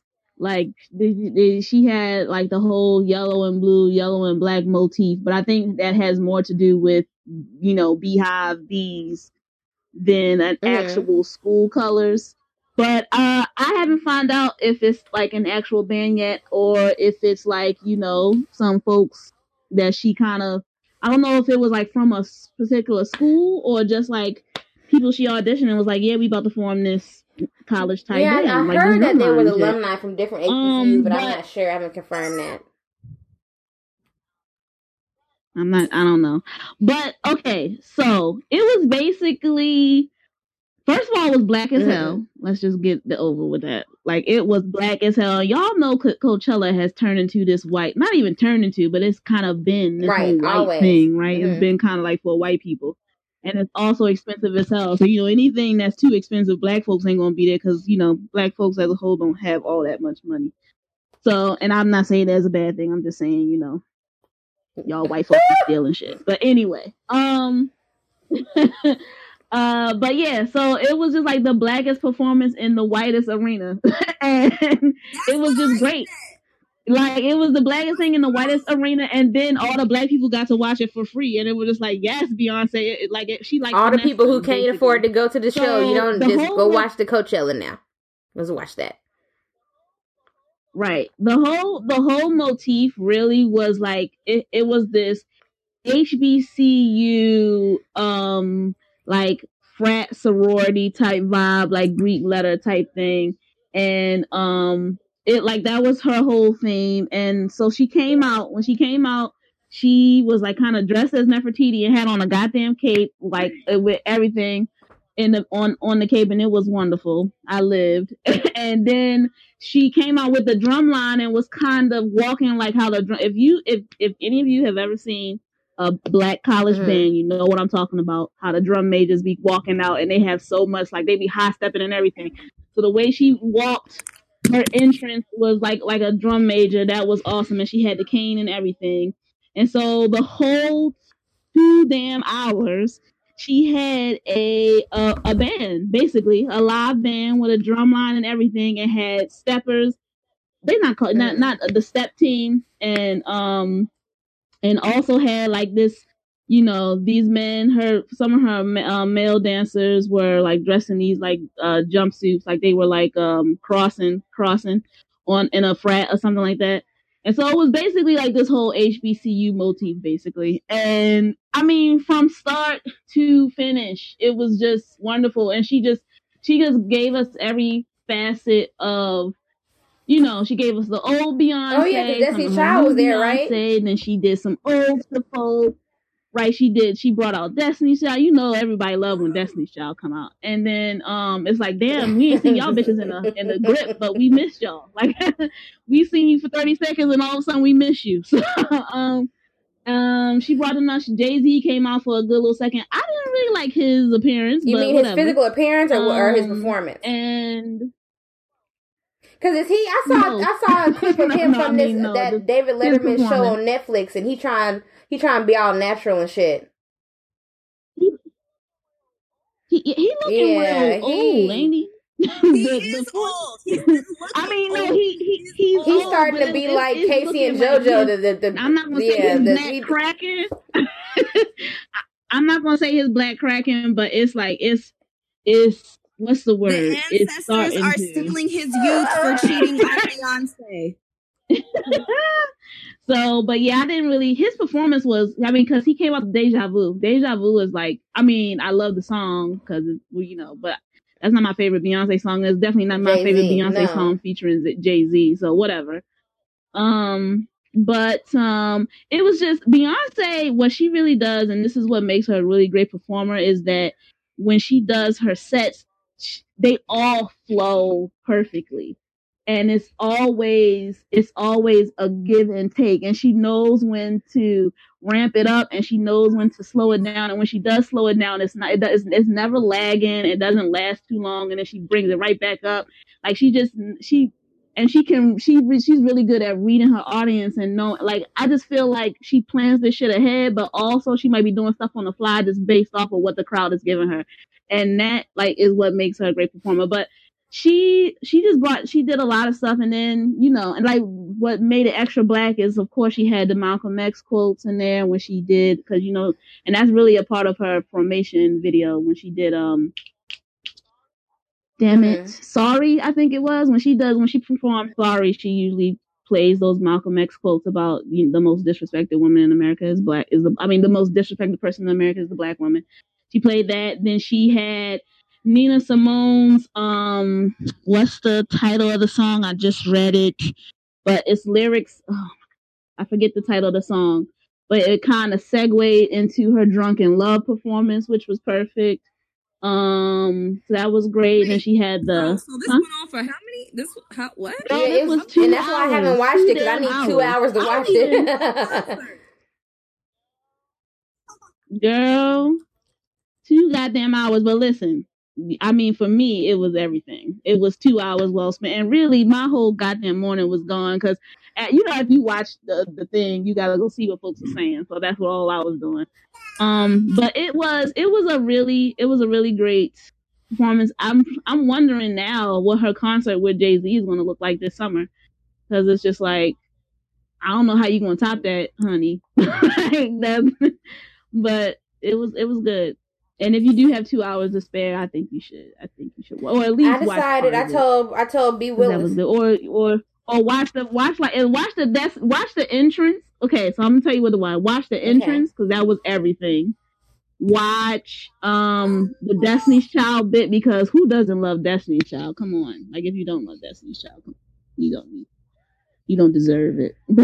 Watch Destiny's Child just for that nostalgia. And what was the other great part? I think her lift every voice a little bit, because she kind of slowed it down, and it kind of made sense with the song that she did next, which I can't even really remember, but that was good. So when she does Drunken Love, when she does Surfboard, they do like a swag surf, and then it just turns into like this HBCU, like it felt like I was back in school, and we was having like it was a party on the yard or some shit like that. It just really felt like being back at a HBCU. Yeah, that's what Frenchie was saying. Cool. She was like, homecoming season about to be lit at all HBCUs. They projecting that HBCU enrollment will triple now. The only thing that bothered me is I want it to triple with black students, though. Like that's all I want with that. That's all I ask for. Let the black students, because I think people still have that. There was a lot of people, like even like when I was going to college, I was applying places like Syracuse and some other places outside of school or outside of the state. I mean, I could have easily. My family is a Grambling family. I could have easily went home to Grambling, but that was even in the different world era. It still wasn't being promoted with the same kind of fervor that it is now. We take our students on HBCU tour every year. No. We're about to take them again this year. So I want more black students, especially in an era now where they're not getting no education or context or critical thought around, out of that black lens. Like it's hard to get them to think out of that black lens, because they spend so much time having to put their blackness to the side. So I hope it does. Yeah. I agree with you, and I don't even think nowadays it's being promoted, but back in the day, and I love, like, my friends will be talking about this, like, I went to an HBCU because of a different world. That was not my experience, and I went to an HBCU on accident. Like, it was like, No, I'm very serious. So like I applied to 3 schools only. 2 of them, one was an Ivy League, University of Pennsylvania, another one was Penn State. And then the other one was Xavier, the HBCU I ended up going to. And that shit was on accident, and it was only because their whole tagline was, "We are number one in putting black students in the medical school." And that's back when I wanted to go to medical school. So that's literally the only reason why I went there. And of course, when I went there, that's when Katrina happened. I had to take my ass back home, and I didn't know I was going to be there again. But but yeah, that was by accident. And go home because of the hurricane, right? You had to go home. Yeah, because I was the freshman class in 2005. So we spent 2 weeks down there. A bunch of my friends went to Dillard, and it was like, oh, and then of course, like, you know, you're a little bit more experienced with, stop throwing this up in the air. You're a little bit more experienced with extreme weather patterns. Can you imagine going from California, living here your whole life, and you get down to New Orleans and you've been there for 2 weeks and there's a hurricane and the whole ass floods? Even on the East Coast though, because I didn't know what a hurricane was. And I was down there, I remember my grandmother. Lived through a blizzard. But that's not the same as a hurricane, boo. I know what rain is. I don't know what a hurricane is. Okay? That's not a hurricane, boo.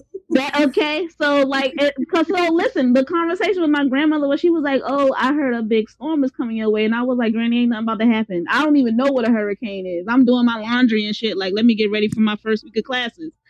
We had my first week of classes, and then all of a sudden, like, people is having big meetings. It's talking about categories. Category 3, it went from a category 3 to a 5 in an hour. Girl, what we gonna do? Evacuation. I'm like, this is scaring me. I told my mother, like, I want to come home. I don't know what they're talking about. I don't get this jargon. And when I came home, that's when all. But you went back, right? Didn't you go back? To get back to the main story. Okay. I went back in January. I went back, but so HBCUs weren't unpromoted like that. I didn't even go to mine on purpose. Like, it was real random. And even back then, I didn't think I would ever promote HBCUs, but I think HBCUs are wonderful for black students. And that's not even downing folks who don't go to an HBCU, but if you do get a chance and are seriously considering it, I would recommend it. And I think it's important. One thing, the reason we've been promoting it so much with our students is because here in California, students are told they need to go to either CSU, UC, or when I'm just Contra Costa, any community college school. But there are so many. Our students have each gotten into at least 10 schools, right? And the fucked up part is that their acceptance into these schools has not been widely promoted because people don't know what the hell a HBCU is and they don't really care. So it's really been the African American faculty, which is me and like one other person who is an HBCU graduate, to like really promote that these students have gotten in, because we don't tell our students that they have these options. No shade to community college at all. But I mean, you could go out and get a whole nother experience in a whole different community with people you don't know and get a different type of educational experience. And we really need to do a better job in supporting that. I hope that, it results in HBCUs getting money that they need. That's always been the fight with HBCUs, is getting funding, except for when the money got stolen. We're not talking about that though. Oh, can I note, is this the program? Is this I don't know if this has even been discussed, but California community colleges have certain connections with HBCUs around the country, where they are guaranteed admission at a certain GPA, and after an even other GPA, they are guaranteed some scholarship assistance. So if you're listening and you're in California Community College and you are a black person and you'd like to maybe transfer and go out, I definitely know for sure Howard is one of them. I want to say North Carolina A&T, but it's a few of them. It's about 7 or 8 schools that they work with the California Community College system. So if you're listening and you're interested in that, please do research it. There are opportunities for you. I know many people go to community colleges out here just to defer the costs, but if you got the grades, they are willing to help you with some scholarship opportunities. So check all of that out.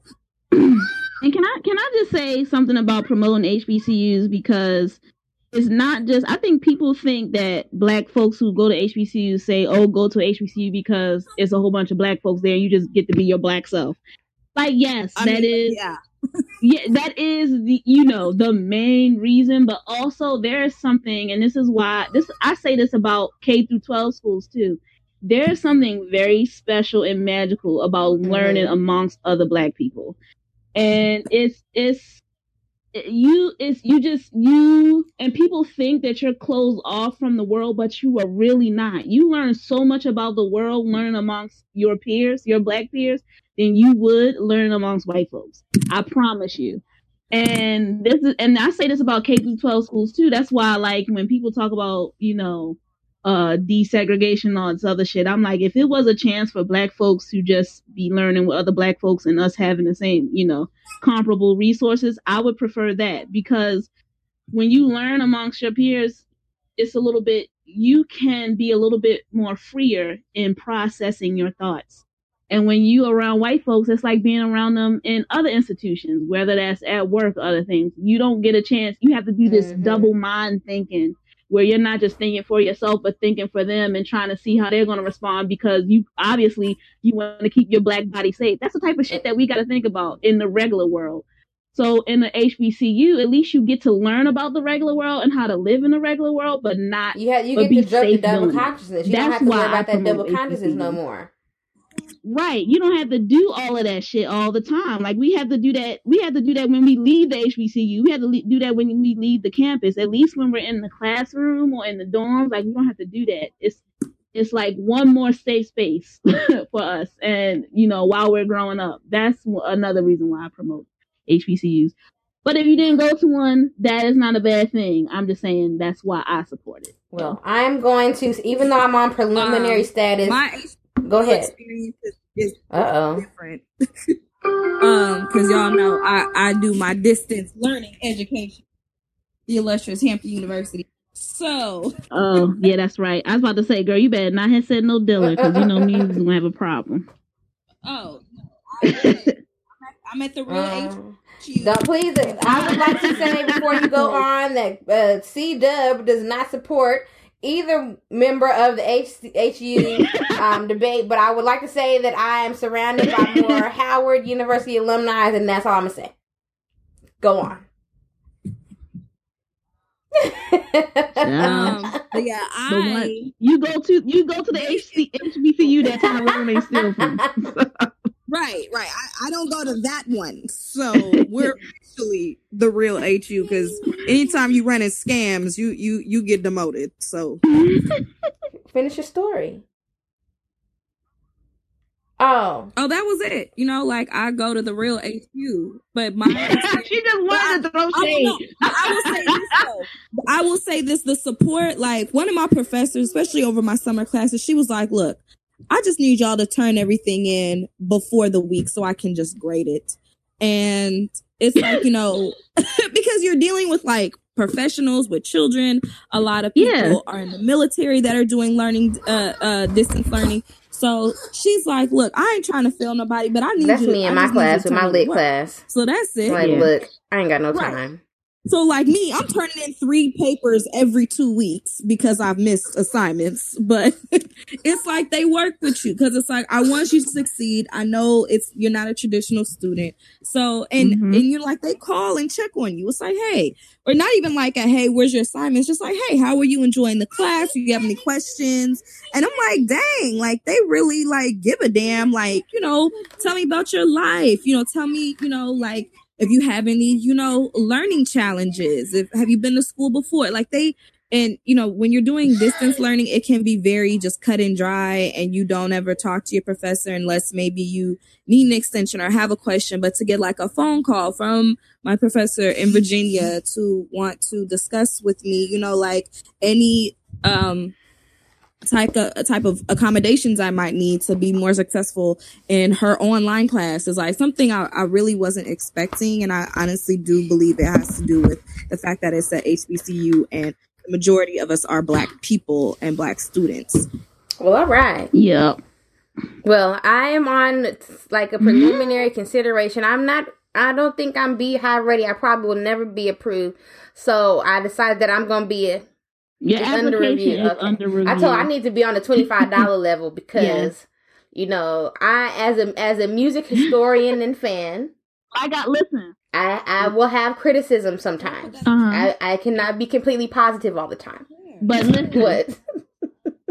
Like I told my other friend, I told him, membership fees vary in quantity and so type. what does this mean, B. Willis? So she might ask, mother might ask for $25 one month, and then another month she might ask for your edges. Like, just be ready to give her. I mean, all I really want is a B University line jacket, and I'm gonna get me one. I'm going to get one. You spending $450? I'm gonna get one from Stuff for Greeks. I'm gonna send that crest off to the. Girl, just go get you a Letterman's jacket and find somebody who can sew. And make a patch. Make yourself a patch. Right? Iron that shit on. I think I should do a whole post about being a preliminary bottom level Beehive member. And I think that I'm okay with that because, you know, then people want to get into other conversations about singers of all time. And see, that's when I would lose my Beehive membership. And so I don't want to be too high on the tier. I don't want to have them conversations because I don't.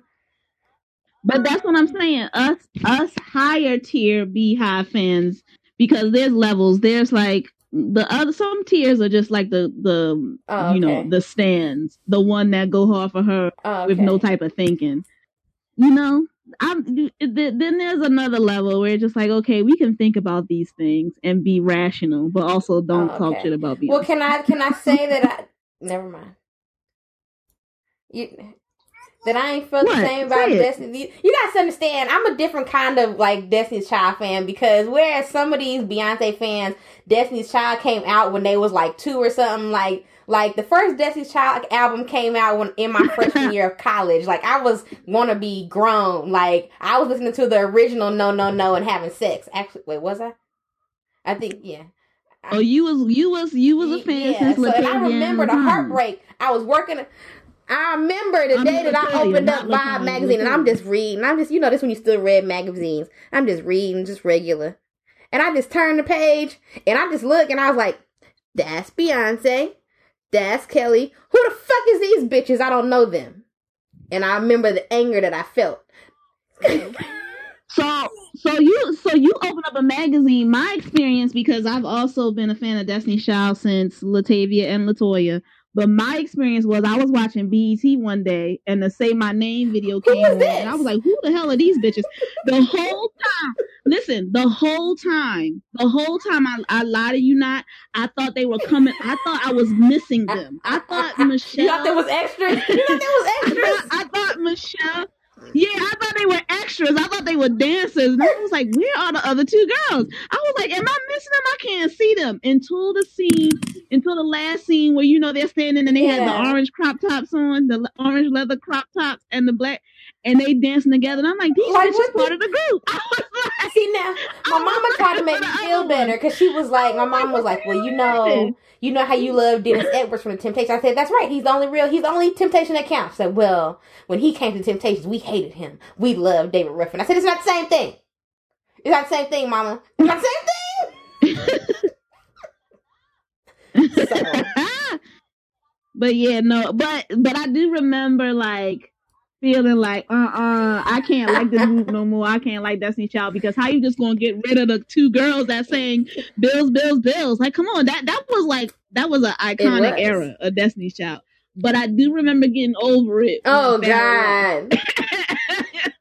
They got rid of Sarah. I got over it and was like, "Oh, I'll take these 3. I don't know. I mean, I remember listening to Writings on the Wall before it came out because I was working at the warehouse and they sent us a little promo and I remember listening. I was like, "Okay, this is gonna be good for them. I'm happy for them." I didn't know. I was like, I called that one. I called it. Okay, well, I think that's all that we have for today. This is episode 24. The next episode will be C-Dubb 25. It'll be our 25th episode. We should all wear like party hats and stuff while we record or some shit. Will you drink during that episode? Oh no, that's gonna be a school night. That's gonna be a school night. Y'all know tonight not a school night. Speaking of black ass performances, tomorrow we get off for Emancipation Day. Apparently, that's the first time. I'm about to put in my sub thing right now. So I'm about to put in this like, this is a black holiday, and I ain't coming. And the Mercury retrograde is over. Thank the Lord, because I was losing my mind over that. Well, B. Willis, where can the people find you in the interwebs? Courtney know how it is. I know about what? The Mercury retrograde and how it was fucking us Geminis up, because Mercury is our ruling planet. That's a whole nother episode. How my life just was not making sense for several days, weeks, really. I kept having these urges of telling my crush that I like them, and I was just like, "What the fuck is going on?" Because that is not normal. Is this a part of the show where we talk about you calling me a hoe because of my crush, or no? We don't say that live on air. Oh, okay. Because what? No, it's okay. It's all right. It's okay. It's okay. No. Roll credit. Roll credit. B. Willis, where can the people find you in the interwebs? Quick. You can find me on at Hey Miss Willis on all of the platforms, and if you're looking on Twitter, my official name now is Professor Willis, HBCU class of 13. All right, Courtney and Caleb, where can the people find you all in the interwebs? You can find us on Instagram, Instagram at _short_Courtney_. I'm on Twitter. What? Okay. They can tell. Where can we find Caleb? Give him his own shit. Caleb is on the Caleb collection. I need to update his Instagram more. I forgot about Caleb's career because I have my own. Well, so, Mama gotta have a life too. He just said. You can look me up on. I changed my. You need your mask. Oh my God! You can find me on Facebook. If you just look up Facebook, it's the short Courtney on the back, whatever. Okay. You need to be quiet. I'm trying to Lord Jesus. Okay, so you can find me on Facebook at Carolyn R. Weisinger or Soul Aquarian. I think I can't change that. Facebook says I can't change it. You can find me on Instagram at The Nocturnal Project, and you can find me on Twitter as C-Dubb the host. You can find the C-Dubb show across all social media platforms. That's Facebook, Instagram, and Twitter as the C-Dubb show.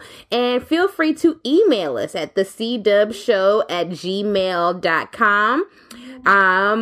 Remember to subscribe, listen to the show and subscribe on Acast, iTunes, Stitcher, Spreaker, and Google Play. Make sure to rate and subscribe. Please rate and subscribe to the show. So it looks like that is all. Oh, I didn't even give the listeners the big announcement. The big announcement, listeners. The big announcement. I will be honored at this year's San Francisco Pride as their Heritage of Pride Creativity honoree. Woo! That means I get to ride. I get to ride in the parade and I get to go to all the parties. So thank you to those that nominated me and those that voted for the Grand Marshal. Even though I lost, I got this other honoree or honorable appearance, and I am excited about it. So make sure that you come to San Francisco Pride on June the 22nd, 23rd, and 24th, and I will be there. And maybe Courtney and Caleb will be there. I don't know. Hopefully they will be there. And Caleb and I, they're gonna be there, y'all. Yeah, we're finna get a pop. And that is the end of our show. So we will see you all later. Bye, everybody. Yeah. Say bye, Caleb. Bye. Caleb, say bye. Okay, he says no. Bye. Drippin', drip, drip. Came through drippin', drip, drip. Came through drippin', drip, drip. Diamonds on my wrist, they drippin'. Came through drippin', drip, drip. Came through drippin', drip, drip. Came through drippin', drip, drip. Diamonds on my wrist, they trippin'. Came through drippin', drip, drip. Came through drippin', drip, drip. Came through drippin', drip, drip. Diamonds on my wrist, they trippin'. Give me a little something to remember. Tryna make love in a sprinter. Quit you drop a nigga like Kimber. Looking like a right swipe on Tinder. Shit on these hoes. Let up my wrist on these hoes. Now I look down on these bitches. I feel like I'm on stilts on these hoes. Fuck your baby daddy right now. And the maid got cake by the pound. Go down, eat it up, don't drown. Making cheese in a bow, how it sounds. I got that gushy, yeah, that's a fact, but I never been pussy. I been that bitch with pajamas with footies. One MVP, and I'm still a rookie, like, whoop. I gotta work on my anger. Might kill a bitch with my fingers. I gotta stay out. The C-Dubb Show.